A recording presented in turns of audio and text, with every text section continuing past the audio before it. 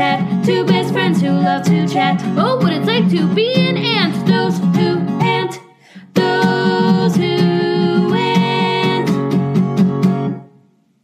Hello, and thank you for listening to Those Who Ant, the podcast that helps you see the world through ant-colored glasses. I am Auntie Mags. I'm Aunt Pat. And Pat, how you doing today? What's new with you? You know, I'm doing okay.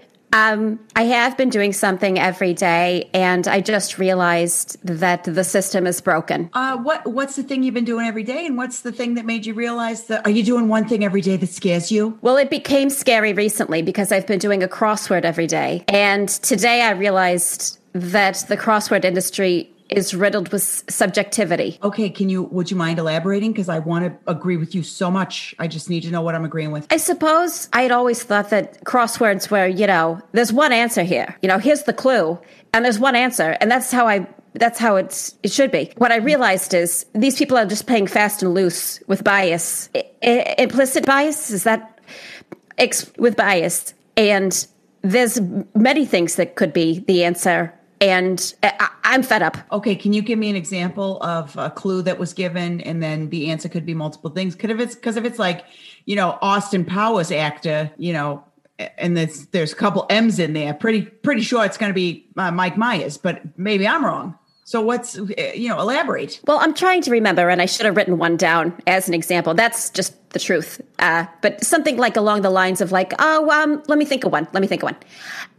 Something that keeps your food cold. What would you say? Just off the top of your head. Well, I would say a fridge. That's what I was thinking. Okay, but am I biased for thinking a fridge? Well, you have a bias that's called the answer. And other people might say, cooler, an icebox or something. I think they're just trying to get too clever because they've used up so many words and they're bored. So then they're putting in their own bias. I'm looking for bias, because we've been told to start looking for it, and I'm seeing it in crosswords. Yeah, but in that one, isn't that one of the things where it's like likely the letters in there would lead you to the answer? Instinctively, aren't you supposed to be looking for the answer to the question that they are posing? Not the end all be all answer to the question. Like, it's not saying like, what's something that keeps your food cold? There's only one right answer. In the schematics of a crossword puzzle, they're going to give you clues to get you to where you need to be. I just wasn't raised like that. I was raised that when you do an activity like a crossword puzzle, there's an answer. I just feel like things are getting, and I've used this word before, and I think I know that this is right, diffuse. Things are getting very diffuse. And all of a sudden, before you know it, you will have no earthly plan as to what is the answer in a crossword puzzle. And so much of them now hinge on, they've got the circle in the square. The circle in the square. Well, so now a jumble? That's the jumble. That's no. I know what you're thinking. I stopped doing the jumbles because I thought it's actually making me less intelligent just because we get it. Look. Oh, wait. Oh, please wait. I love the jumbles. What are you doing to me right now? Is it bad? You mean the find a word? What do you mean, the find a word? No, not the find a word. No, the jumbles. Oh, I love the jumbles. No, I thought you meant the find a word. What's the one where all the letters are already there? That's the word search. Can you imagine how much bias there is in a word search? You see what you see. Usually it's like, alligator, crocodile. It's like, backwards, forwards. What's the story with two words like that, alligator and crocodile? How many words do we need for the same thing? This reminds me of the time. Remember that time you and I accidentally smoked pot? Oh my God, yes. This reminds me of the kind of deep thinking that you were doing that night. I wish that I had written down everything that I'd said, because I really felt like, when they talk about you can open up more of your brain, we only use, we use a small part of our brain, or we don't use enough of it. I felt like, wow, I can only assume more or different parts of my brain that I've never used. Yeah. You know who uses so much of their brain that I would love to talk to about it right now? I have an inkling. It's our guest. Our guest has the most amazing brain. And I know I say, a lot of wonderful things about the people who come on this podcast, but I really stand by all of them. And I will go ahead on record and say this person has an amazing brain. And I can't wait for the world or the 15 people who listen to this podcast to become acquainted with our friend Bert. Bert, how are you? Oh, I'm doing great. It's so good to talk to you, Mags and Pat. Oh, you both of you just my heart just grew 3 sizes bigger because I'm seeing both of you. Oh, I hope that that's just a fun expression because that is very dangerous. Oh, cardio inflation is one of the principal killers of men in my demographic. So I do not make that analogy lightly. Oh, that just reminded me of Dr. Seuss because, the Grinch, his hot grew 3 sizes that one day. But then I accidentally talk about going down a rabbit hole. I clicked on a link. I saw how actually racist Dr. Seuss was, and that made me real sad. Yeah. Yeah. It put it in context for me too. But you know what? I think, Mags, you're like me because you see those links and you just click on them and it'll be like, oh, the 18 things you didn't know about the casting of The Sixth Sense. Or like the little girl from Punky Brewster, where is she now? Or I know that one. She's doing Punky Brewster again. Yeah, I mean that one. It was just a very linear link. There wasn't a gallery or anything. It was just a link to the new reboot on Peacock. But it was just a link to exactly where she is right now. Now, Bert, you're a bit of a word guy. Mm-hmm. Have you noticed that there's bias maybe, and I'm not trying to lead you here, ask a leading question that I want you to just say that I'm right, but have you noticed any bias in crosswords or anything like that? Oh, for sure. I mean, gosh, I was doing the St. Petersburg crossword puzzle the other day, and one of the clues was Romeo's friend. So I was like, oh, Romeo's friend. And I was like, well, that's easy. It's Benvolio. B-E-N. That's what, 7 letters? 8, who has time to count? Boy, I thought it was Mercutio, but I guess that one was his cousin? I think Mercutio, see, that's again bias. All of a sudden, I have to go into this 14-year-old boy's psyche and see which of his friends he liked better. Like which of them was more important to him. And that just, I think that is so insidious. How society forces us to put our friends on tier levels. Like, oh, so I mean, and how would Mercutio feel if he was looking at that crossword puzzle and all of a sudden he's like, I'm not Romeo's best friend. I died for him. This is how I find out. I'm in heaven and someone nudges me and is like, oh, did you see the St. Petersburg crossword puzzle today? Kind of mean. Juliet, is she not a friend? Is she just a piece of meat? Yeah. Is their relationship purely transactional, physical? Friar Tuck, I mean, he is someone who did an act of service by being solution oriented and trying to get these 2 kids married. He's just thrown out with the bathwater. Friar Tuck, is this a crossover? Oh gosh, what's the priest's name in Romeo and Juliet? Father Tuck, the friar.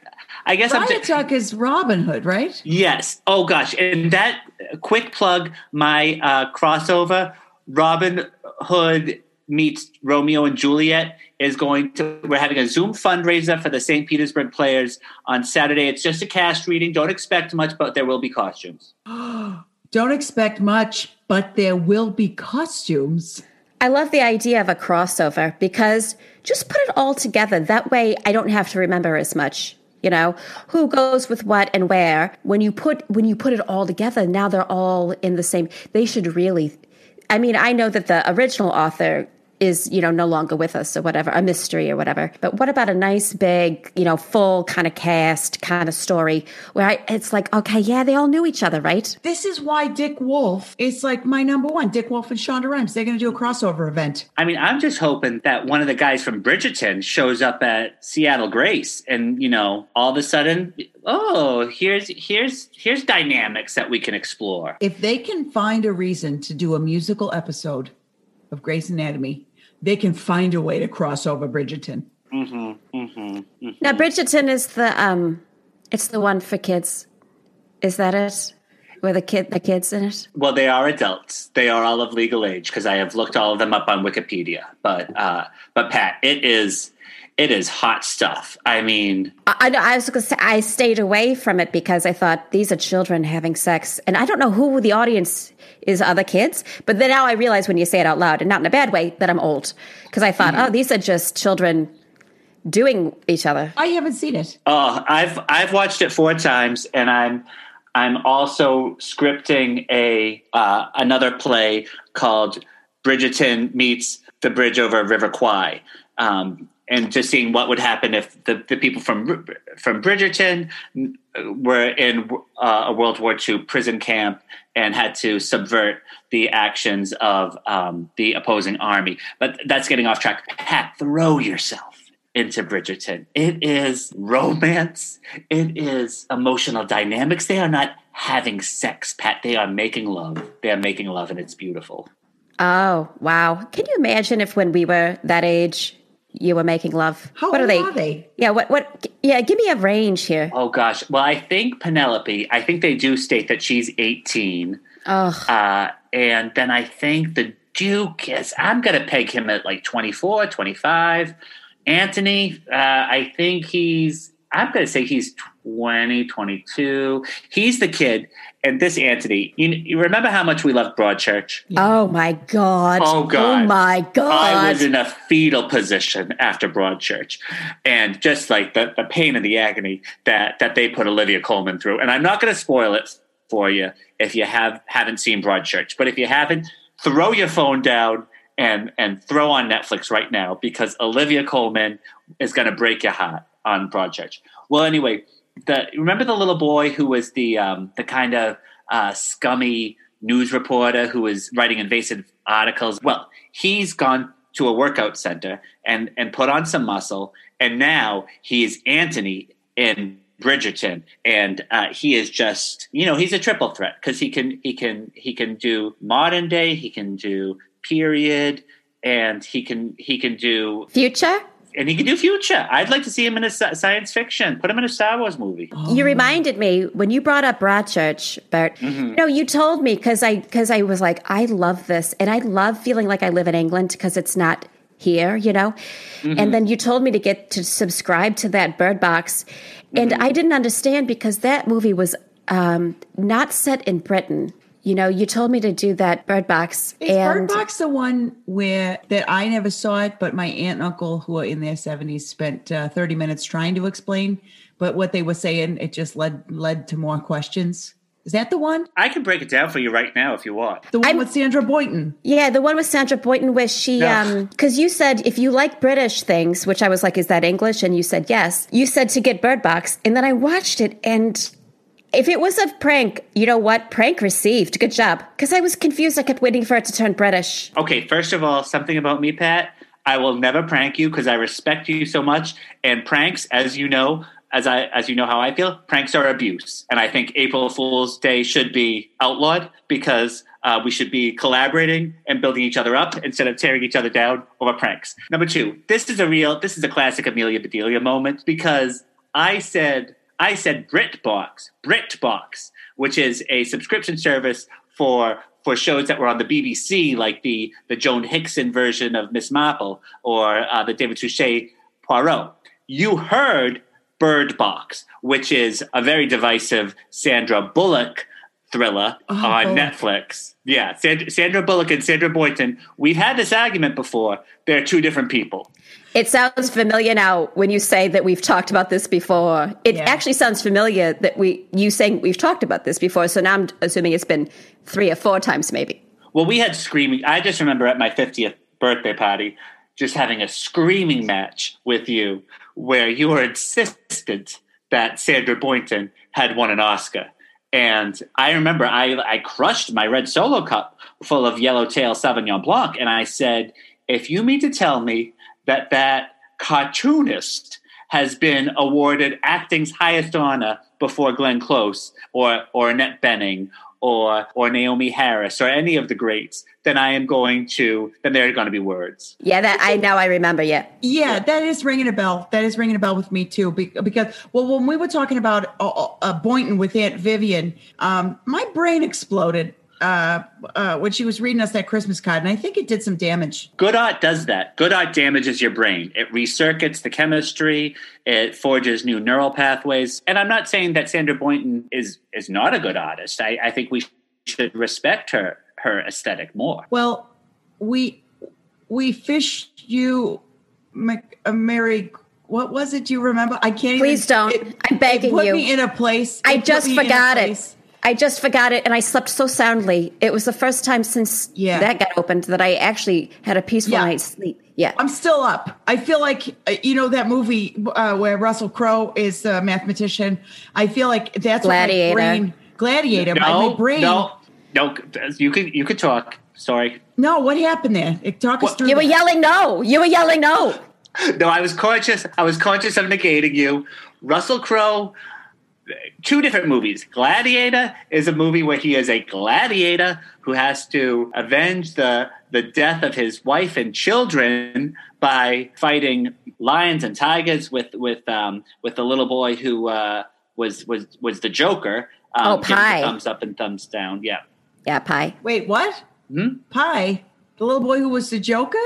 The little boy's name was Pi in that movie, remember? When he fought off the tigers and the lions and stuff? Oh, No, in The Life of Pi?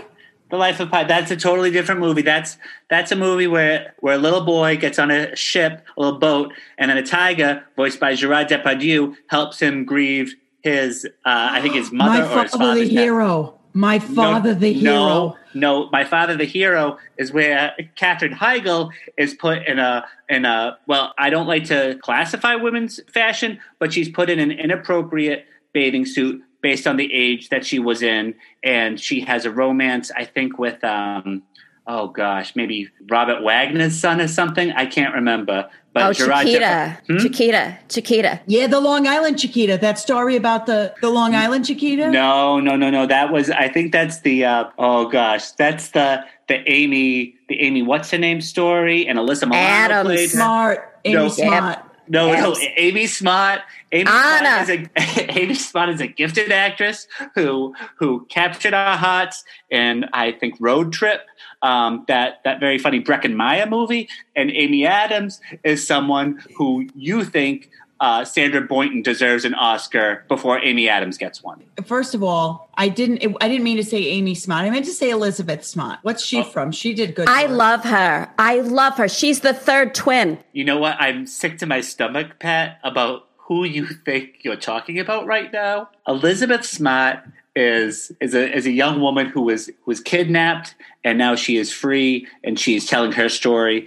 And I think you're referring to Elizabeth Olsen, who is the younger sister, who is burning up the screens of Disney Plus right now in WandaVision. I've been watching WandaVision, and let me tell you, I understand every part of it. Katherine Hahn is a storyteller, and I'm going to listen to whatever tale she spins on her storytelling wheel. Don't you feel like this is her time? Like she's coming into her own, like, I feel like, Anchorman, she was in that. She was the friend, right? She should have been the Christina Applegate character. She was the woman, right? The woman.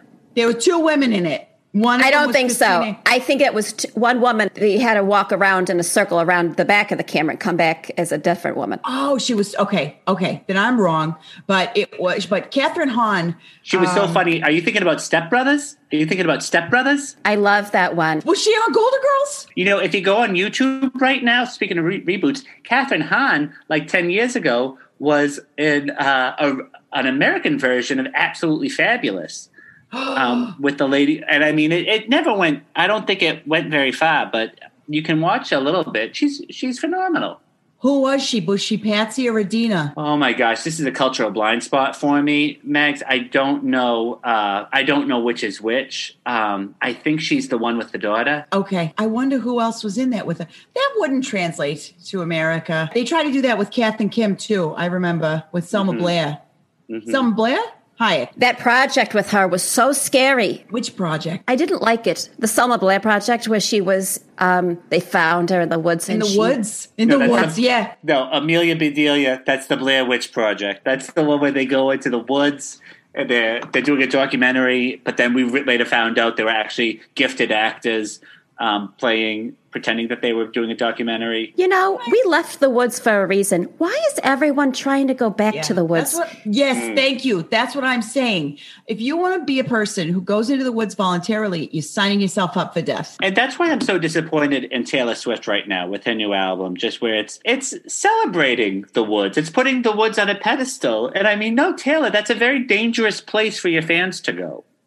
You remember when Justin Timberlake did Man of the Woods and everybody just kind of let him? Yeah. We didn't say anything, and shame on us. Shame on us. What did he do? He did that one song that was like, I brag about you to everyone, something, because I'm a man of the woods, and it didn't catch. The woods should have kept him. You know, this is so interesting to me because you are the one, Bert, who's always aware, and you're always able to keep us accurate. I get more confused. I'm not going to lie to you, because that's not what friendship is. Mm-hmm. I'm no clearer on any of the things that you said because I also have the recall of a goldfish.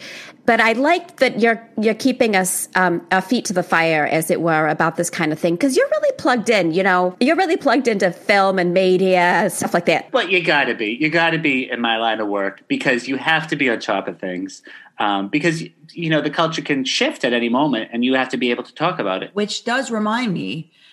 Would you mind telling everybody how we met? Because I think it's such an interesting story, and I think it just kind of feeds right into what we're talking about here.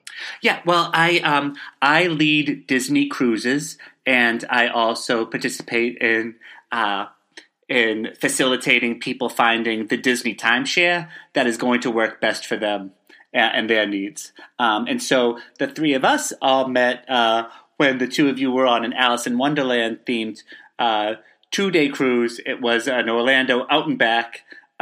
We went to a private island and then back. Oh, did we? I thought we were in Orlando the whole time. Okay, we were actually on the water for a good deal of the time. We left the port. That was an experience because, you know, we've done longer cruises. We've done the Disney Magic and the Disney Wonder, but this one was so different. If it had been 15 minutes shorter, it would have been a tremendous why bother. But it wasn't. And that's what these people do so brilliantly. They have scientists who are analyzing the data and being like, wait, a 1-day, 23-hour, 30-minute cruise is going to be a why bother? But if a 1-day, 23-hour, 45-minute is going to be a trip of a lifetime. And the picture that we took on that final day, that's the screensaver on my computer. Oh, my God. It is so. It is so. You look gorgeous, Mags. Oh, and I was so burnt. I did look like a bit of a victim. You know, I got burnt, but I don't remember being outside. I don't know how that happened. I mean, if memory serves, Pat, you walked on board and you said, there's only 2 problems with my hands right now, and that there aren't a banana daiquiri in both of them. Bandax. And so there was a server there that you were paying in cash, even though we had been explicitly told not to, but you were slipping her $40 at a time, like sometimes 220s, sometimes 410s, sometimes 85s, or a combination of those 3 different denominations. And you said, Helen, it's your job to make sure that these palms are bandaxed all times. Yep. We have a certain set of rules, the two of us, when we go on vacation, which is often and God willing soon. But one of the rules is be unforgettable to the wait staff, because if you are unforgettable to the wait staff, you will be treated well. So we treat them well. We want them to know us. We want them to see the two of us and be like, uh-oh, there's a Bandac and a Pinko coming. Pinko, obviously, pina colada. But we want them to know, here come these two, look out. And the three of us, it felt like 4th of July without a necessary, like a thunder shirt. It felt like a safe, happy 4th of July when we met. There was so much chemistry. And Mags, you were the one who told me about like that. Oh, it's important to make a good impression. And I remember you were like, you have to Natalie Cole them. You have to Natalie Cole them. And I said, what do you mean? And you said, you have to be unforgettable. Absolutely. And we do it like Natalie Cole because it is a duet. Mm-hmm. It's a conversation with the past. Yep. And I just remember those times. Like sometimes you could just tell that the server was relieved that they were at our table, because we would chat with them like 15, 20 minutes. And I remember the maitre d' came over at one point and said, is everything okay? And we said, yeah, we're fine. And then we were talking about some voluntary medical procedures that one of us was doing at the time. I can't remember. But and the other tables, they would glare at us because we were just having the time of our lives talking with the server. And they didn't have that same relationship. And to that I say, well, step up your game. Yeah, I felt like I wanted to kidnap, /rescue them, because I didn't realize the conditions under which they lived, which are very bad. They're very bad. And now. Now we know it now. We know better, so we'll do better. Yeah. And I want to say up front, I think I've said this a million times, but I'll say it again. I'm so glad that I dropped my lawsuit against you for talking me into that timeshare, because you were doing your job and I was band-axed and I signed all the paperwork. And you know what? It'll all sort itself out in the end. And it's not with our friendship for me to have gotten litigious with you. Yeah. And I think that's what's the beauty of our friendship, Pat, is that we understand you can sue a friend and still maintain the friendship. You don't have to let a lawsuit affect a 2.5-year relationship. And you know what, Bert? The reality is, I did it. I purchased a timeshare I can't afford that is also flooded. You know what? You didn't have to tell me it was flooded per Florida state law. No. And I should have asked, is it currently flooded perpetually? And I remember you were so attentive at the meeting, and I remember in hour 3 of my presentation, your eyes were so alert, and I felt it in my heart, and I was like, Bert, you need to tell her that this timeshare is so close to the feral raccoon sanctuary. But I was like, that's not on my bullet point list. I'm just going to gloss it over, and I regret that moment. I mean, that's a sliding doors for me. If I could take that back, I would, but I can't, so I won't. It's your job. It's your job. But that also, you taught us something, which is you taught us always go together. If that's the one time that I thought I'm going to go see if I can do this painting workshop. And she was like, okay, cool. She didn't feel like doing it. So she's like, I'm just going to wander. And I think we learned, there's safety in numbers. We shouldn't have split up. That's on me almost, I would blame myself more than I would blame you for that. And it was so cool that you wanted to do pointillism. I didn't realize you could learn pointillism so quickly. Yeah. That's a 60-minute skill. If you can't master pointillism within 60 minutes, then there's something wrong with the teacher. Let me ask you this, and here's something I came away wondering. Is the technique called pointillism? That's the movement. Isn't the technique called stipple? Yeah. Yeah. Also, is that stucco? Is that the same thing? Is that what it is? I think stucco is like a texture on a ceiling. I don't know. There was a French gal, Marguerite Stipple, and she was the one. She had such tiny brushes because she had very, very delicate fingers. And so she was the one who really pioneered the technique of pointillism. And we call it stippling. Yeah, Marguerite Stipple. Amy Adams is going to play her in a biopic next year directed by Sofia Coppola. They all wear roller skates. Biopic. Oh my God, roller skates? Oh my God, I love that you say biopic, and I love that you just said roller skates. I'm in. You know what? What? I just thought of, remember when we went and we watched the Disney, on the cruise, we watched the old black and white cartoons. Oh, that was so sweet. Oh, that was such a fun I can't believe we had time to sit down and watch a movie, but they did like a little Disney shorts in there. So we got to see like Steamboat Willie.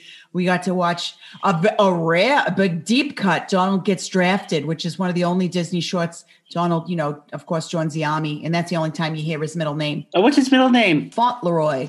Really? Yeah, Donald Fauntleroy Duck. Remember, it appeared on the draft certificate. Oh, right. And that's why you were shouting Fauntleroy at the bar that night. Yeah. Oh, yeah. I thought everybody was in on it. I don't always remember, but I'm a careful watcher in the moment. Yeah. Well, I didn't stay for the Q&A with the film scholar afterwards, so I didn't pick up on that. Well, the two of us can't walk away from a post-show Q&A. Oh my gosh, well, that's why I stopped going to shows with you, because even if there's not a post-show Q&A, the two of you will stay afterwards. Q&A. I can't believe that they don't come out and do that, because, excuse me, we're begging for it. Don't you want to talk more about the thing that you just did? Yeah, share your process. I mean, Mags, what would you say has been the favorite Q&A that the three of us have been to? The three of us? Yeah. My individual one was when I went to the post-show Q&A at the Qualms. But the one. Oh wait, tell that story. Tell that story. Okay, so remember. Okay, so this one was Pat and I were at the Qualms, and we were watching. A friend of ours was in it. David Pasquesi, actor David Pasquesi. Fantastic. Mm-hmm. He's so scary. He's so frightening. He's like if your friend's dad. No, your dad's friend.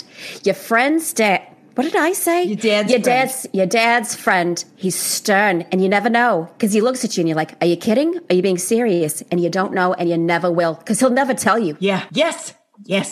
He did. Yeah. So he was in the Qualms, which is a show about swingers, and it's they invited new people over to do it, and the lady, I think that the lady is just nervous to do it, and but it's like a real get to know ya, and it ends with essentially all of them. It's kind of anticlimactic. It wasn't my favorite, but it ends with all of them kind of around a big bowl of banana pudding, and they keep referencing those monkeys, bonobo monkeys. Mm-hmm.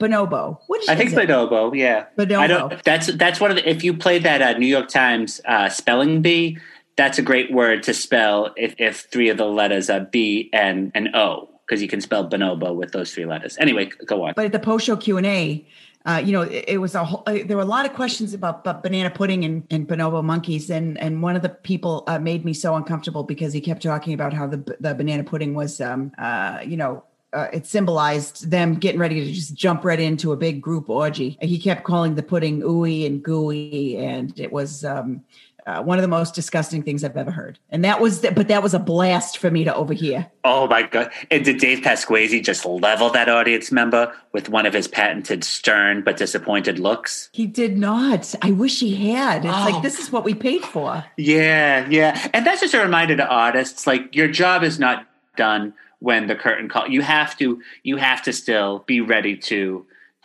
put audience members in place during a post-show Q&A. I remember when the three of us, I think it was for Pat's 48th.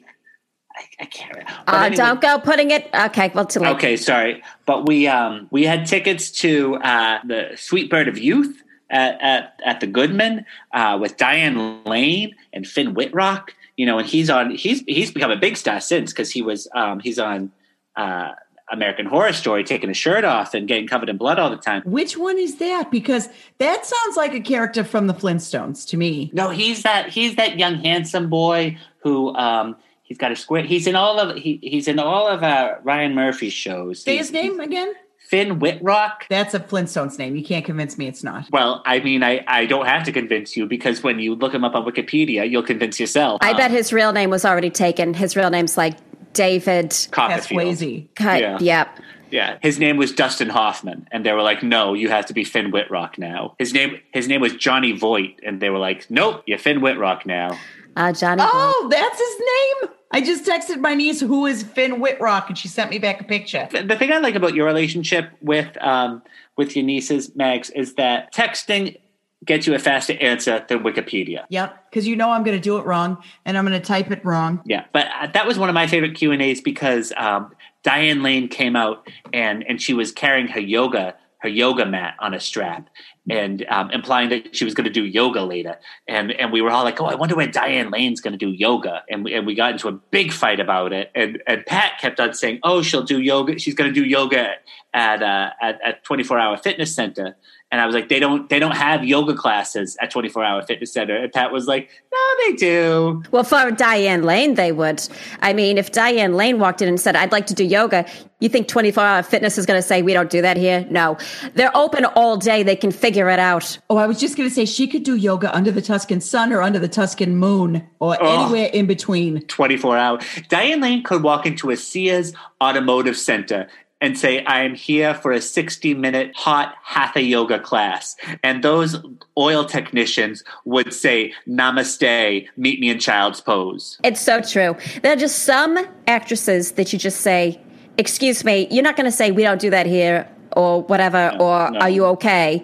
You know, But I feel like Sandra Boynton can get away with anything. She could do what she wants because she's she America's really treasure. is. She's incredible. I don't know what Thanks. she's doing to herself, but keep going. This Boynton Bullock confusion is making me so mad. I'm gonna punch my hand through the drywall and give myself a boxer's fracture. You know, I'm not trying to ambush you here, but talking about all this stuff and how knowledgeable you are, you know, I would really like it if, you know, you write all these reviews of movies and stuff and television and you They're never, all on my you know, blog. well, but that's not real. I mean, no one reads that, right? No one can read a blog because you have to go on the internet and everything. I really think that you should try again to, you know, have it be put somewhere where normal people, you're only reaching people who read blogs, you know, and who's that? Mm-hmm. Yeah. Don't you feel like it's just a lot of people who are looking for like fan fiction? That's what I think blogs are. Yeah, maybe I just got it twisted in my mind, but I feel like blogs are for people who are doing fan fiction and only that. And here's the thing I value about our friendship, because, you know, Pat, you're able to give me such brutal advice in such a compassionate and loving manner. And sometimes I think, oh, this is passive aggressive because through meeting me, she's $170,000 in debt on a timeshare that is flooded and invaded by raccoons. But no, I mean, you are able to speak your heart's truth in such an authentic way. And you're right. I mean, I do get the analytics from the blog every month, and no one is reading it. And I mean, Maybe stop doing fanfic. Well, and that's such a good idea, because I have been kind of writing my fan, like, you know, I'm doing the fundraiser where Robin Hood meets Romeo and Juliet. That's just a Zoom fundraiser for the St. Petersburg Players that they commissioned from me. But yeah, I mean, that's my lane. I could do fanfic, no problem. I mean, it kind of is already, right? Well, I just have a curious nature. So whenever I watch a program, like give me a program, give me a TV show or a Facts of Life. Facts of Life. What if Mrs. Garrett had a loving relationship with George Clooney's character? I can't remember the handyman from when Cloris Leachman. And I mean, and His that name would was be George. His name was George. Yeah. So what if Miss Garrett comes to Cloris Leachman's candy store one day looking for some nonpareils and no one else is there, but George Clooney is like, I can get you some candy. And he takes the plastic bag from off the counter and he loads it underneath the gummy root beer barrels, and their two fingers intertwine. And then he just delicately places a root beer barrel on the tip of Charlotte Ray's lower lip. And then God. Yeah, I mean, it writes itself. Here's what I love about that. Charlotte Ray had left the show and Cloris Leachman took over as Beverly. Yeah. But this is outstanding because in this version, we get both of them. Yeah. Which I love the sexual tension between Clooney and Charlotte Ray, but also, oh, wow, to see the screen shared with those two legends, those two absolute legends. What you just did feels like asthma. You know, that thing where you can go and they talk. Have you guys seen this on the internet? The asthma? I do the lady brushing my hair. What you did, Bert, was asthma. It felt so good to hear you talk about taking that little root beer barrel. I like asthma. When people said you should try asthma, I was like, what's that? And then first it was the chewing one, but then the hair brushing, and that's what that felt like. You know, you're just good at things. I don't know what else to tell you. You're knowledgeable, but you're just naturally gifted at stuff like this. It's true. Also, you know, I hate mouth noises. It's my least favorite thing in the world. So I just immediately thought asthma wasn't for me. But if it's different, better things, I will try it. Oh, I mean, mouth things are just one dot on the spectral line that is asthma. It's one point on the pointillism. Mm-hmm. It's one stipple. Mm-hmm. Basically, what I'm trying to say is, you know, it's a vote of confidence, truly. You know, reach out to the paper and say, I have all these opinions, and I'm putting them on the internet when no one can reach them or find them, you know, or just people like who sit at home and just whatever. I just think that that's something you might want to think about doing this year so that it really gets out there. Well, I try to Eleanor Roosevelt it and do one thing a day that scares me. So yeah, I will reach out to the local newspaper. And you know what? I'll also to take your note, Mags, I will transfer my blog into fan fiction, and we're going to finally able to see Columbo and Jessica Fletcher having a beautiful consensual relationship while they solve murders. If you only knew what that just did to me, Pat. Go ahead. Excuse me, one more thing. Oh God. I got like an electric jolt in my spine because I thought Peter Falk was on the Zoom meeting. But this one was Columbo she was doing. That was Columbo. Peter Falk played Columbo. Are you sure? Yes. Who do you think in your little Amelia Bedelia brain? Who do you think played Columbo? Well, who's Peter Sellers then? No, it was Peter Fella. Peter Feller. Do it again. Okay, ready? This is when he's wearing the coat and he said something. And the person who he said it to is, they're spinning now. And he turns around and says, ow. Excuse me, one more thing. I mean, it's nuanced. It's respectful. It brings the late Peter Falk to life, which I love. Oh, no. He died. I do believe he's he's passed. Yeah. We got to be careful with her because she gets caught off guard. Well, the thing about Pat is she's a radical empath. So even if it's someone that she has never met before, if she hears that they died, her eyes she'll be leaking tears for the next 40 minutes. It's just shocking when you hear that someone has passed. I'm shocked because what? Especially when they're famous, because you think, oh, God, are we not at the point where, because Walt Disney's frozen, right? Isn't that true? Well, yeah, I think that's the accepted consensus.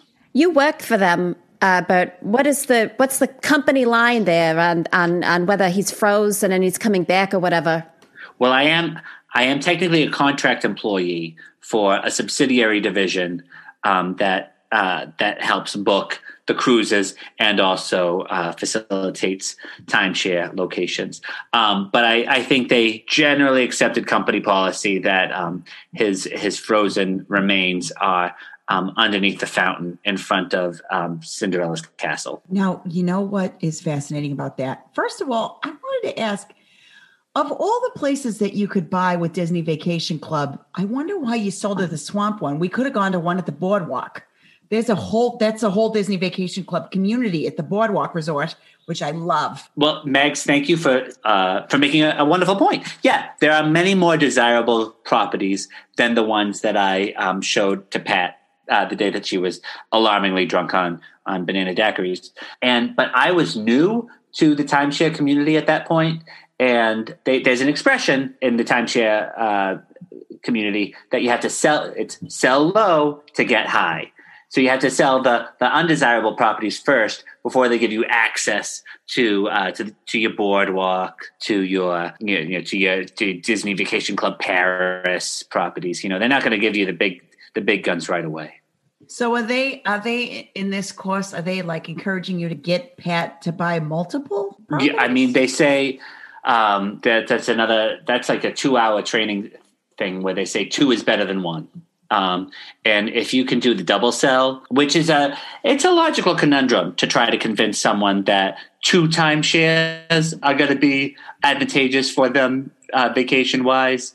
That's going to be something they will make use out of through a year. But there are some people who can do it. I had sucrose poisoning that day, so that made me an easy target. Yeah. Yeah, because there was less alcohol in it, more of that banana syrup. Yeah. Well, I just remember how your tongue was just coated with a thick yellow grime, and that was alarming to look at. And my manager pulled me over and said, "You think you're going to be able to sell that jaundiced lady a timeshare?" And I said, "No, she's got plenty of iron. She's just hopped up on the Bandax." Well, I think jaundice is the amount of bilirubin in the blood, right? Oh gosh. Mags, you're so right. And if I had a time machine and I could go back right now and say... sliding doors. Oh, gosh. Take me away, Gwyneth Paltrow. Who? Oh, my God. No. Pat.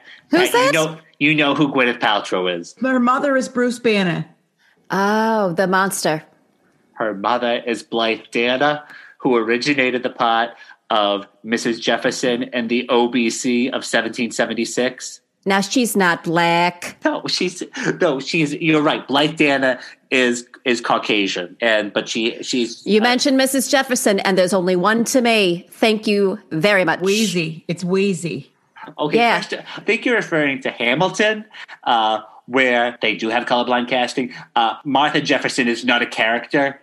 She's not visible on stage at any point in Hamilton, and that's why it was so embarrassing during the Q&A after we saw the Hamilton tour. And you said, "I have a question for the lady who played Mrs. Jefferson." Lin-Manuel Miranda had to explain that there was no such character. That's tricky though, because remember in the Act One opener when he's singing "What Did I Miss," he says Sally, and you think that you know who it is. It's his mistress. Well, there's a lot of bad. Not I wouldn't call it mistress, victim, but who knew that Jefferson's wife first name was Martha? We all thought Washington. There's only one Martha in the game. It's Washington. So when he said Sally, we assumed. And I'm not 1,000% that her first name is Martha, and I might be confusing. Blythe Danner might have played John Adams' wife. I think she played Abigail Adams. It's been so long since I've seen a good production of 1776. We've seen some bad productions of 1776. Sit down, John. We've seen some horrible productions of it. Oh my God. Where are they finding these colorblind casting directors? And how colorblind can you be that you don't notice someone's, for what I assumed always was colorblind. You know, you get that test when you're in about the 5th grade and they're like, can you see the number 5 or is it the number 6? Mm-hmm. Now, I'm not trying to be insensitive, but I think no matter how colorblind you are, you're going to notice if someone's, this is a person who's of a different race than the other person. So is it they have to... What is there, like one casting director who's actually that colorblind that they're like, great. And then they're like, you did a good job because those people are, how is it working, Is this an Amelia Bedelia situation? Because is it? This is probably my fault because now I don't know if I used the right expression and I might have actually been very insensitive. I don't know. What's the word when you don't care about the race of someone, that you're looking past the race and you're just going to cast whoever to play. Open-minded? Yeah. So open-minded casting. Oh, so this isn't like a bomb-sniffing dog. No, it's not like a red-green confusion. Okay. What does that mean? Red-green? Isn't that a show, Canadian? I mean, I think it's just when what I see as the color red, you would see as green. Oh, is that what happens with colorblind people? I believe so, but I mean, I've never met one, so... Are there Canadian shows on Bird Box? Yeah, there's a couple with there's a bunch of them. There's one called Jim Carrey Explains the Mounties. There's did they do a Dudley Do Right? Yeah, it was a tie into the Brendan Fraser vehicle. That's interesting. I thought he was so busy with Price is Right. Brendan Fraser? No, Jim Carrey. Drew Carey. Drew Carey. I thought he was from Cleveland. He is from Cleveland. But we're so close. It's just over the lake, right? It's over that one lake, and then all of a sudden you're in Canada. Yeah, I asked about the Canadian shows because if Bird Box has those, because I want to know what they're doing. They're so close, and we should be able to understand each other. But every time I see something that's really Canadian, I'm like, I don't get this. Oh, my favorite show of late, Winona Earp, Canadian. She's so good. I'm liking that Anne with an E. That's Canadian? Green Gables? Is it Canada? Prince Edward Island. Go to a fantasy paradise. Oh, heaven on earth. I love Fantasy Paradise. That's the one with the little guy, right? That yells about the plane? Oh, Peter Dinkles. Yeah. I like that show a lot because it was like, it had riddles. It had little people, right? And dreams and puzzles. Mm-hmm. I mean, the best shows are going to have dreams and puzzles. If you don't have a D and a P in a show, then you're not telling a good story. But yeah, Anne of Green Gables is based on a Canadian novel. And I'm thinking Anne of Green Gables is ripe for fan fiction. The only thing I'm getting these days is CBS. Is anything on CBS? I do CBS All Access, and I regret it. But I did it for the noblest of reasons. 3 words. To support Christine Baranski. Yep. 3 words. The Good Wife. The Good. And then The Good Fight. Oh. Continuation. If there is anything I can do to support Baranski and also Delroy Lindo. Delroy Lindo. Yes. Oh Delroy my Lindo. God. If you look up acting in a dictionary, Delroy Lindo's visage should be in the definition spot because that man, he is able to embody a character. Oh, he is so good. Delroy Lindo's amazing. The thing about The Good Wife is it did actually make $9.99 a month worth it If you haven't, Pat, have you watched The Good Wife? No, I'm only getting Jag mostly, I think. I'm on somehow I must have accidentally clicked something that it's all Jag. You got the David James Elliott channel? David J. Isn't he a serial DJ. killer? That's a serial killer. No. He's a handsome actor, a square-jawed actor who played a courtroom lawyer. Anyway, back to The Good Wife. Wait, is that the guy from Jag? Yeah, David James Elliott. Okay. Yeah, He was on an episode of Medium. He was on an episode of Medium with Patricia Arquette, which I am currently watching, which I love. Oh my gosh, Patty Arquette. I mean, she can have chemistry with a can of Campbell's soup. She is so good. I couldn't agree more. Okay, what were you going to say about The Good Wife? Because I love it. Oh my goodness. Well, first of all, how far into you're done with it, right? I've completed The Good Wife. I have not completed The Good Fight. Neither have I, and I'm savoring it. Because if you had told me, Bert, there's a show where Audra McDonald is on for several seasons and she never sings, and you are going to love it, I would have said, I'm going to knock the teeth out of your throat right now. Yeah. And you're going to pick them up with broken fingers. Audra McDonald on that show playing that role is phenomenal. You know what I love about the first, season or 2 of The Good Fight is that there was a redheaded young girl and they were like, we don't need her. Yeah. We don't even need her. Her story doesn't matter. Give it to Baranski. Go back to Winterfell, redheaded girl. Oh, what's that? That's Game of Thrones. She played the young woman on Game of Thrones who was like, you know nothing, Jon Snow.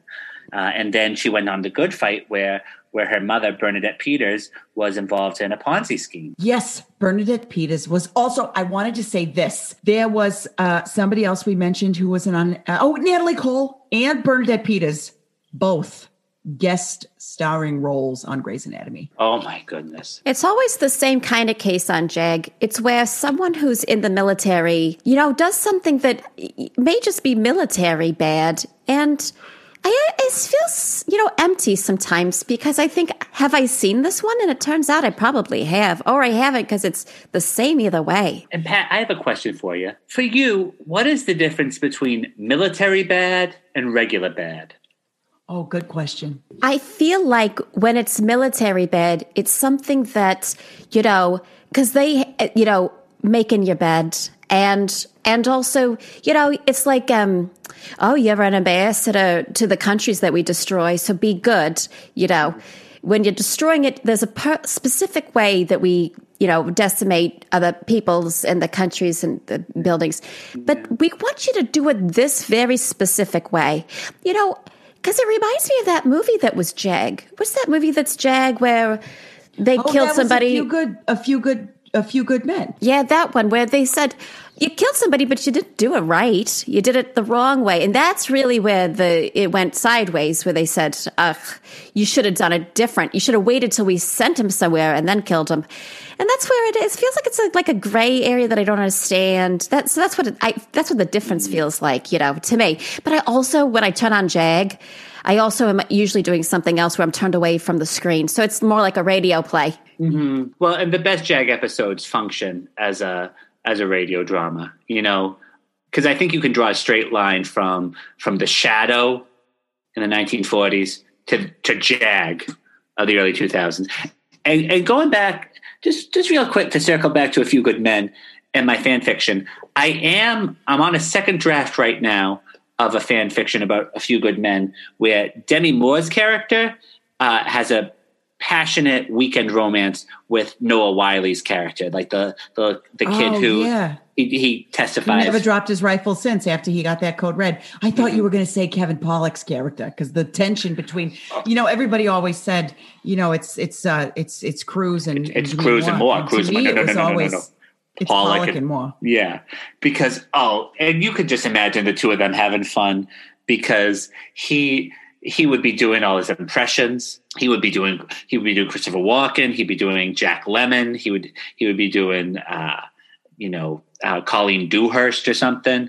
And now, Demi which Moore, one's that? Which one's that? She plays Marilla on a 1980s adaptation of Anna Green Gables, which was beautiful. She also played Murphy Brown's mother. She was a gifted stage actress. Oh, which reminds me, the guy who played Miles on Murphy Brown popped up on an episode of Medium. Yeah. What did he play? Well, a killer. One time on JAG, they didn't end it, and it said to be continued. And I thought, for who? You couldn't. Look, it's very easy to end this. Boy, I guess they thought it was a cliffhanger, but I thought, the cliff is about 4 inches tall, and I stepped off it. Can I ask, do you enjoy JAG, or are you just kind of watching it? It's the only thing when I turn power, it's the only thing on. It's on all the time. CBS. That said, I think I damaged the remote control or something because it's the only thing. So I'm in a prison of JAG. I'm in prison, whatever the military prison is. I'm in a military prison called JAG. Ooh. You know, I think you would, if we can get you out of that prison, I think you'd really like Medium. And now is that just is it kind of even keeled? Is that what it is? Well, it's also a procedural, but there's more variety. She's not only in the military. You know what I mean? It's a woman. Oh, yeah. Yeah, okay. yeah. Patty Arquette, she plays a character named Alison Dubois, and she is a psychic of sorts, and it's based on a true story, and it's very good. Well, let me ask about this because I'm curious. Because again, the way that you're able to tell us to just yell "no, no, no" at us, I imagine that is a part of the way that you uncle, and I find that really interesting because it's the opposite of kind of a funkle where you're trying to oh, I'm so like you, and you're never wrong, and that kind of funkle energy. It seems like it's different. Now, tell us a little bit, and everyone listening, about how you uncle. What are your tips? What are your tricks? What's your experience? Take us to your happy place. Take us to your nieces and nephews. Oh my goodness, the lights in my universe, the stars in my sky. Well, typically, if I'm going to really pull out all the stops, of course, I'm going to be taking them to one of my timeshares in the Orlando area, where we're going to have 1 to 3 to 5 to 7 day experience at a Magic Kingdom property. And that's just for that's for your graduations, your first communions, your bar bat mitzvahs, anything that needs to be commemorated with, like, you want to remember this.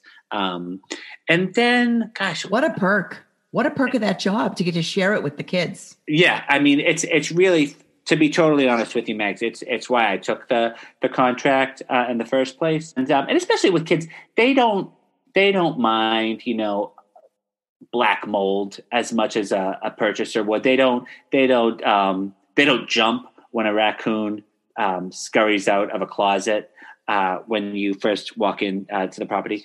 And then I'm trying to think of how do I bring my no energy to the kids? I guess it's whenever they do something that I vehemently disagree with, and that's usually either not knowing Oscar trivia or confusing an acclaimed actress for a different acclaimed actress. So that's the only time I really feel like that white hot rage course through and that's when the no involuntarily screams from my mouth. So that's pretty similar to when you get upset with us. It really is. Yeah. That's kind of like your button, because it sounds like a lot of the time you're taking the kids and really kind of like in a good way, kind of spoiling them and taking them to the timeshare and letting them pet did you say pet the raccoons or whatever? They're peaceful with it. That sounds really great. I mean, the raccoons in Florida they're like Olympic athletes. They don't stand still long enough for you to lay hands on them. So a lot of times it's like a bright light comes on, usually after we've just entered the property. And maybe like 1 or 2 raccoons will just zip out of the door, and then you can tell, oh gosh, they've been living here for quite some time. Mine are more lethargic, because the one time I went into the property to, I was attempting to vacation there, and they seemed. Oh, that was fun. We had to pack hip waders. We ended up staying at the Grosvenor Resort on Hotel Plaza Boulevard. Yeah, that Governor Resort is so beautiful. And it wasn't that far from the timeshare. But the raccoons... It was a van ride. Oh, yeah. We had to call the van back from the airport, and they said, we don't do that. And I said, you're going to do it.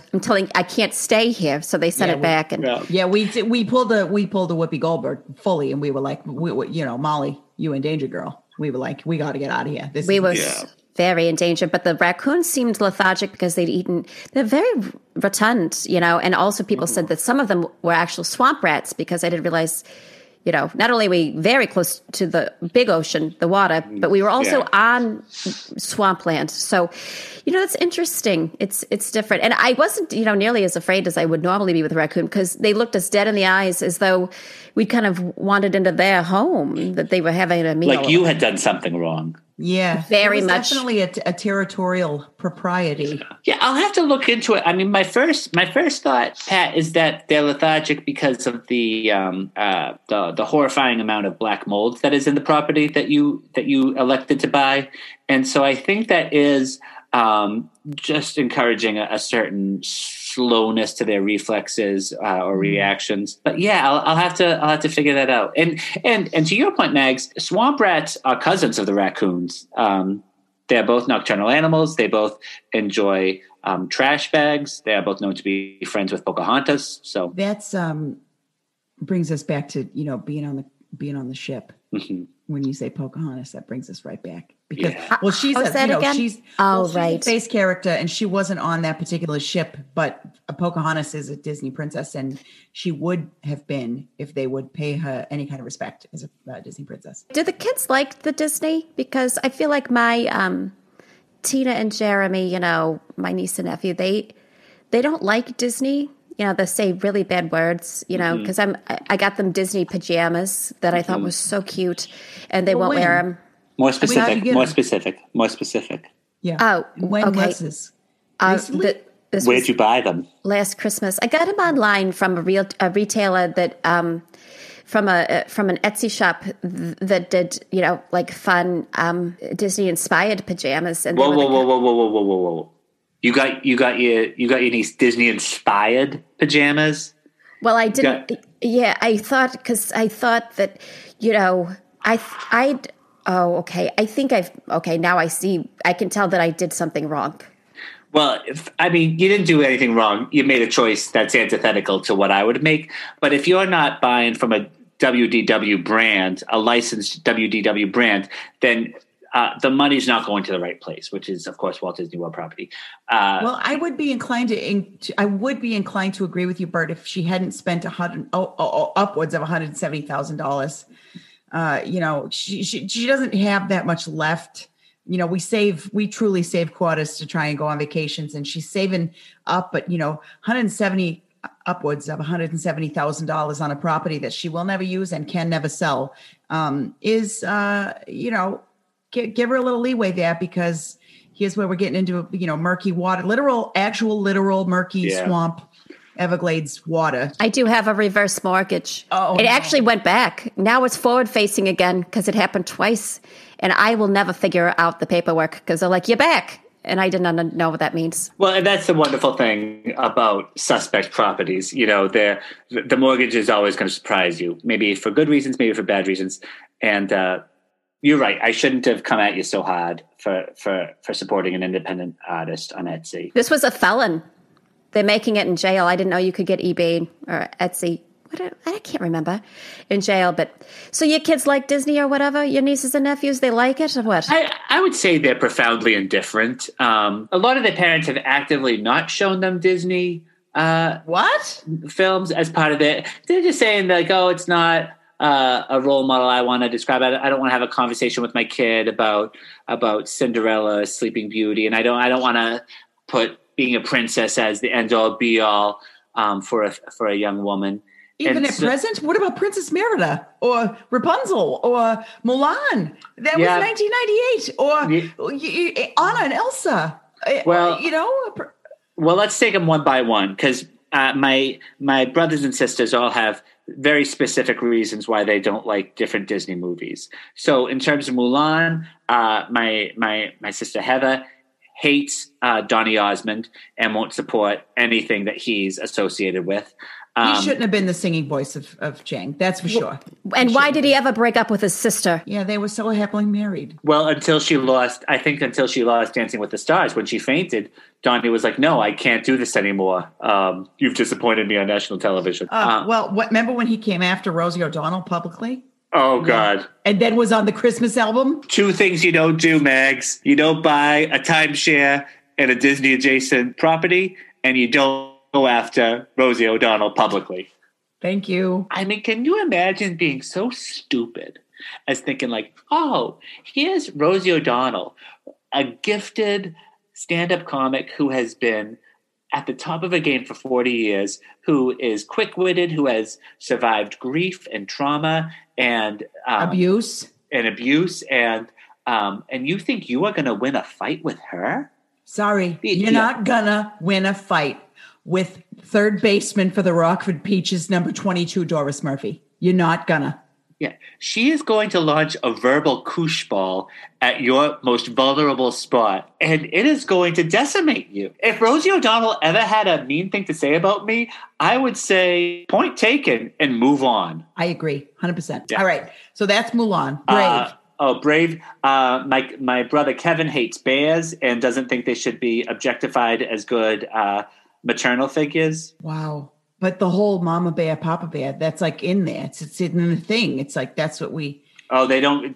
Goldilocks was banned. I bought my nephew Jacob a beautiful Goldilocks diorama that I had commissioned from a local artist friend, and my cousin Kevin later confessed that he threw it out. And I mean, that was $150. It was $150. Okay. Now, I want to say this. We could have just said an unlicensed diorama of Goldilocks, but we didn't because you were supporting a local artist. I was supporting a local artist. And I do think Goldilocks is in the public domain now. So, okay, fair enough. But yeah. I will say this. If Goldilocks isn't the epitome of white privilege, that girl should have had the cops called on her. She broke into their home, laid in all their beds, stole their porridge. Nobody called the cops. Why? Because she's a blonde-haired white girl. That's so interesting that's how you see her. Goldilocks. That says a lot about you. Goldilocks. You've never seen pictures. You've never seen an illustrated version of Goldilocks. Colorblind casting. Does that make sense? I mean, I get very uncomfortable because I'm nervous that like that is not a phrase and I just made it up and that I'm actually being very offensive. So hey, if we had any kind of production or budget on this show, we could say we'll edit it out in post, but we don't have that. So I don't think that if you just say something by accident, I mean, of course, the last few years have taught us that it's not necessarily the case. I've said things that I shouldn't have said, but then you know what? Then people say, don't say that, Pat, because you sound like an idiot. And then I don't say it anymore. And that's really, that's, if nothing else, this podcast will serve as a reminder that I've said some stupid things and that I get corrected. And then I just take my medicine. You know what I mean? Mm-hmm. God, one time I dated a guy who said, you got to take your medicine. And he meant sex. Oh, God. Was it Ron? Mm-hmm. It was Ron. I knew it. Good. I knew it. That's classic Ron. I swear to God, he's such an asshole. Oh God. Oh, the audacity. Sick. The audacity. His favorite Disney movie was the Lindsay Lohan bug movie, the car movie. The Herbie. Well, Ron fancied himself a modern day Matt Dillon, and he wishes. He wishes. Of course, his favorite movie was Herbie Love Bug. Herbie Rides Again or whatever. Of course it was. He'd elbow me the whole movie and say, look at her. Look at her. God. Like, I'm watching the movie. I can see her. There's no way not to see her. She's the star of the film. Where else would I be looking? At the very least, watch Mean Girls where she's in high school. Is she? Well, wait, which one came first? Actually, no, don't watch Mean Girls. High school's worse, right? Yeah. Was she older in Love Bug? Yeah, she is old. I think Love Bug was 2006 because I remember I did a Herbie themed 8-hour cruise out of Port Canaveral that was just magical. And Dean Jones was there, Michelle Lee from the original Herbie movie, and we did a Q&A with them. Oh my God, what did they have to say? Oh, they had lots of gossip because Michelle Lee, she was in the OBC of How to Succeed in Business Without Even Trying, and so she was telling stories about Broadway. Broderick is that the one with Broderick? No. It's the one with like, oh gosh, the fella, he was on Mad Men, Robert Morse, maybe. Don Draper. No, not Don Draper. Don Hamm. John Hamm is not a musical theater triple threat. Oh, he's very threatening. Have you seen his pants? Yeah, I'd watch him. Remember when they made a mandate that you got to start wearing underwear, John Hamm? I hate this country. Yeah. Why does he have to start wearing underwear? Who do you think you are telling him to put on underwear? You know what? Let me live a little bit. Don't you think it's funny that Britney Spears and Paris Hilton and all those girls who were getting out of cars and they were shooting the beef pretty hard and they were photographed. And then they're shamed publicly. And John Hamm is like, holy Lord, what's in there? But everybody's like, oh, could you do us a favor? You're too attractive. I'm sweating. I'm sweating. God, you've taken off 3 cardigans in the last 2 minutes, Mags. We saw the cardigans at a summer festival. Oh God, yeah, we did. Also brings us back to Romeo and Juliet. Mm-hmm. That fish tank. Oh. Yeah, they're just like they're talking to each other through the fish tank. That's why I got my betas after I saw Romeo and Juliet, because I was like, oh, I want that kind of love in my life. You know what's funny though? It's so sad because they're such a beautiful fish, but you can't put them with other fish because they're mean. They're kind of like me. You're not mean, but you're not beautiful. Well, I say no vehemently, and I don't like that about myself. Well, if you didn't do that, you would have a mostly underwater timeshare. And you know what? You really help people because you sell people things that they don't want to need, and you do your job beautifully, and then but it gives you the foresight to not make the same mistake. And truly, that's, you know what? I think I've learned something from you. You crying, Pat? No, I just realized that I have a bill from Kissimmee, Florida, sitting on my table that I haven't opened. The thing about that is it's frustrating because it doesn't even really. I mean, I guess Orlando adjacent is the loophole, but yeah, it's not even technically Reedy Creek or Disney owned at all. What's Celebration? Why do I hear so much about that? Celebration is a community that Disney owns. Essentially, is it also underwater? It's like Brigadoon. I love when it comes back. I hate when it's gone. Well, and that's what I remember at the Q&A when we saw Brigadoon. That was your comment, and the stage manager said, well, do you have a question, ma'am? And he goes, no, I just hate when it's gone. And they said, okay. And there was that line of people up the aisle who were just bursting to ask a question about Brigadoon, and you were just standing there as confident as a white man who had read most of the summer reading assignment. I think here's the thing about that takes courage. That's vulnerability, because anybody can just get up and ask a question at a Q&A. But who's going to get up there and just kind of say what they like and don't like about the show? Well, that was like an answer. I thought it was questions and answers. So my answer was, I'm sad when the town's not there. Excuse me. I didn't realize the only people who had answers were the people on stage. Yeah. And I think that's a missed opportunity for the people. If you are providing an answer, then it is incumbent upon one of the actors to provide the question. You know what you provided, Pat? An answer. An AUNTSWER. Oh, put that on a bucket hat and I would buy it for $19.95 on your merch site. Oh, we'll put that up on Pancho Villa. We're still trying to figure out how to get a website going, but we will. Good. Yeah.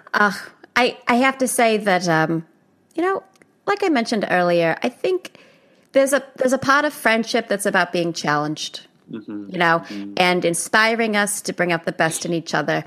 And again, I had a little anxiety before we started the podcast today because I thought I knew what would happen, Bert. I knew I'd say something, and at some point you would look near to leaving and say no.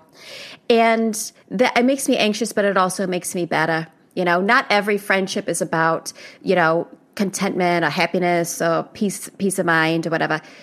Your friendship is about challenging me to be better, and I'm really going to take that to heart.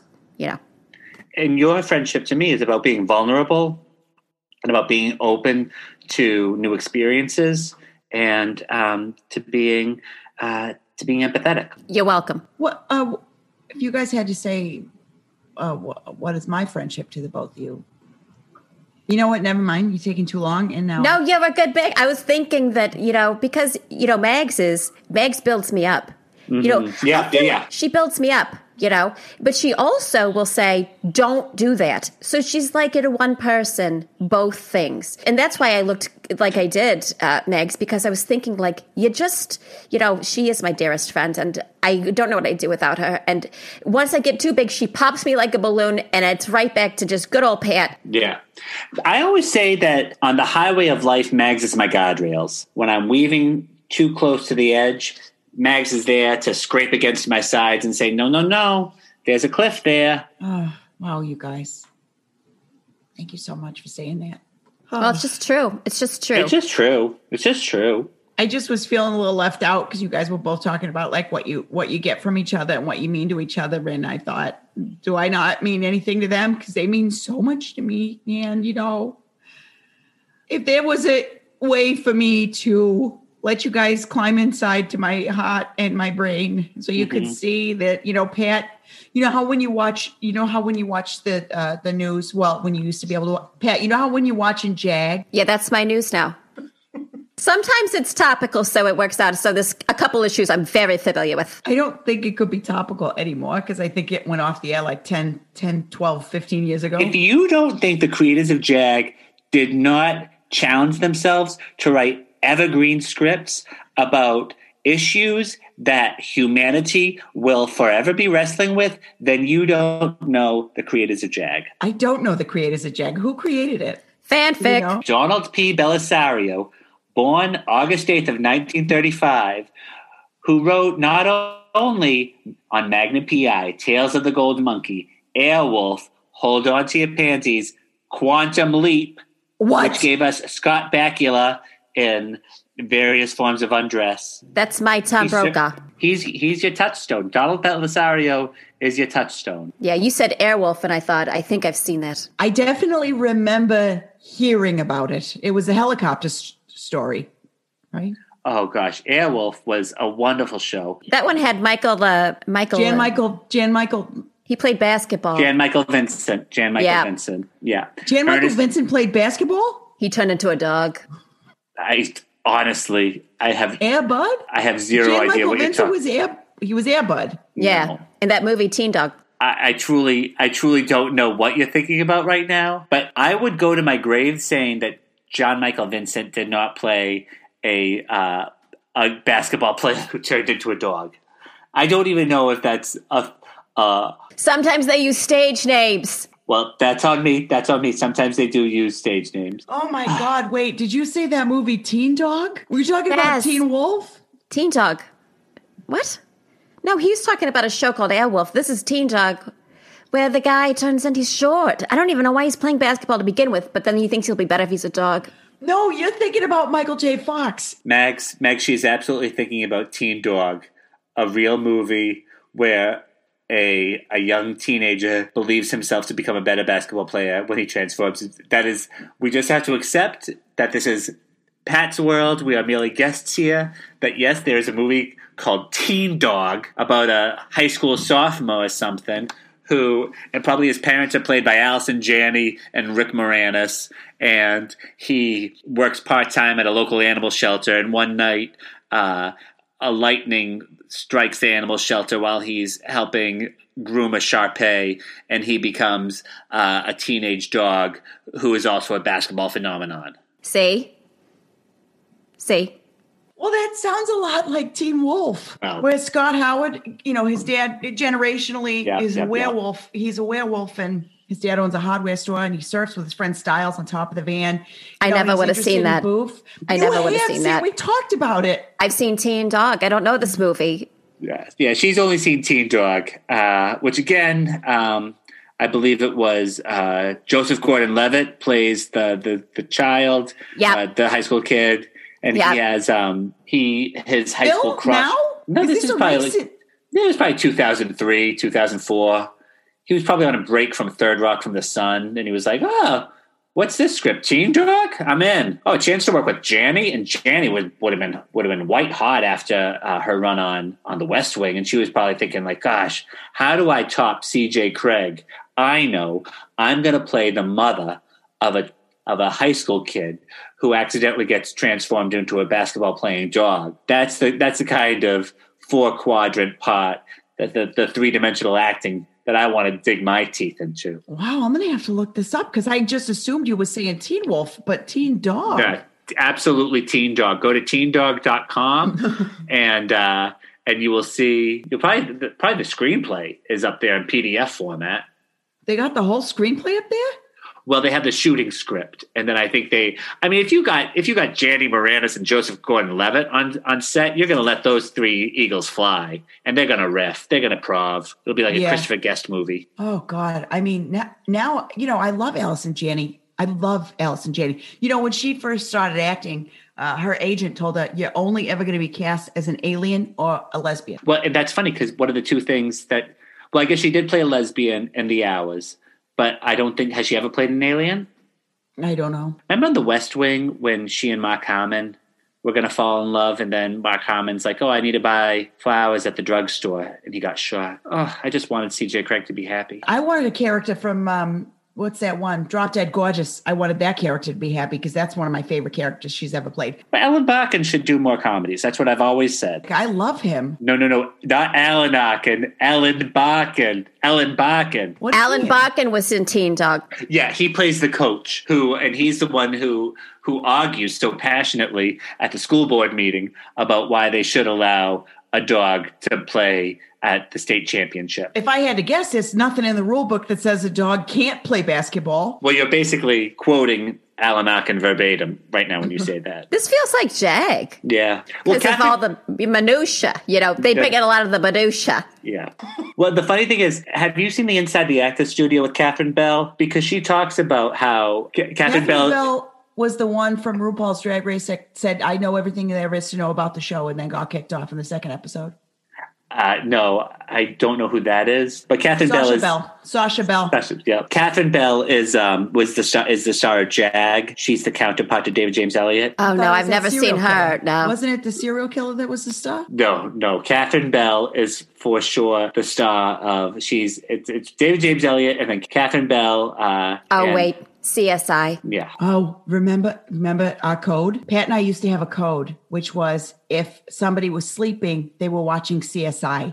But if they were having sex, they were watching CSI Miami. Wait, go over that with me again. If someone is sleeping, they're watching CSI. You know how sometimes when someone comes by and you don't want to admit, or you pick up the phone and you want to admit that you were sleeping and you say, oh, I was, oh my God, did I wake you up? No, I was watching CSI. And then, the other one is CSI Miami. CSI Miami. Well, listen, this could go on for hours. I really believe that I could do this for hours. I am so beside myself with happiness about Teen Dog that I don't know how to move on and how to end this, but we got to end this. Just like in the Teen Dog trilogy, they had to end it. I'm going to find that. Can you tell me because this is all new to me. So what was the sequel and then what was the final? Teen Dog 2 is called Teen Dog 2 March Madness is when Benjamin Bratner, who played by Joseph Gordon-Levitt, he gets a scholarship to Purdue and it's a basketball scholarship.